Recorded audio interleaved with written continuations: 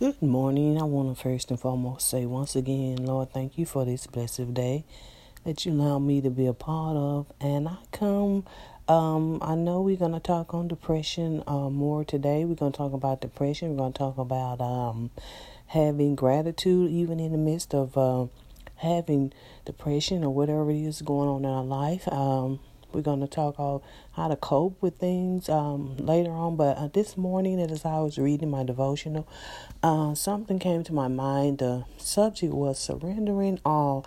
And it goes on to talk about two people who were excellent in being artists, and they decided to put down their brushes and follow Christ.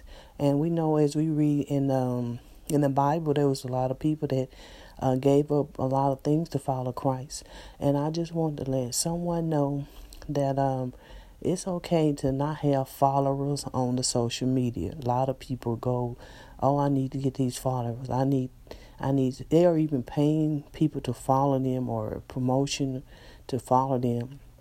And I would just want someone to know it's not about who's following you, but who you are following. And I hope that's Christ. That's the only person that matters.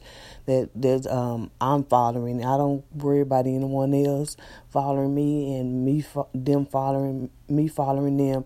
It's about the only person, who needs to be followed, and that's Christ. And so I just kind of want to share in that with my devotional to let somebody know, don't worry about social media, likes, follows, or whatnot. Just be a follower of the greatest person there is to follow in Christ Jesus.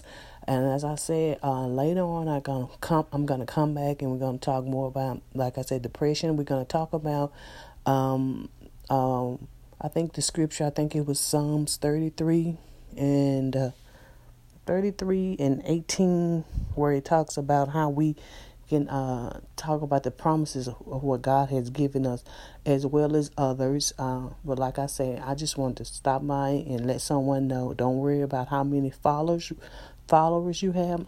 Worry about following the one that needs to be followed, Christ Jesus. God bless and have a good day.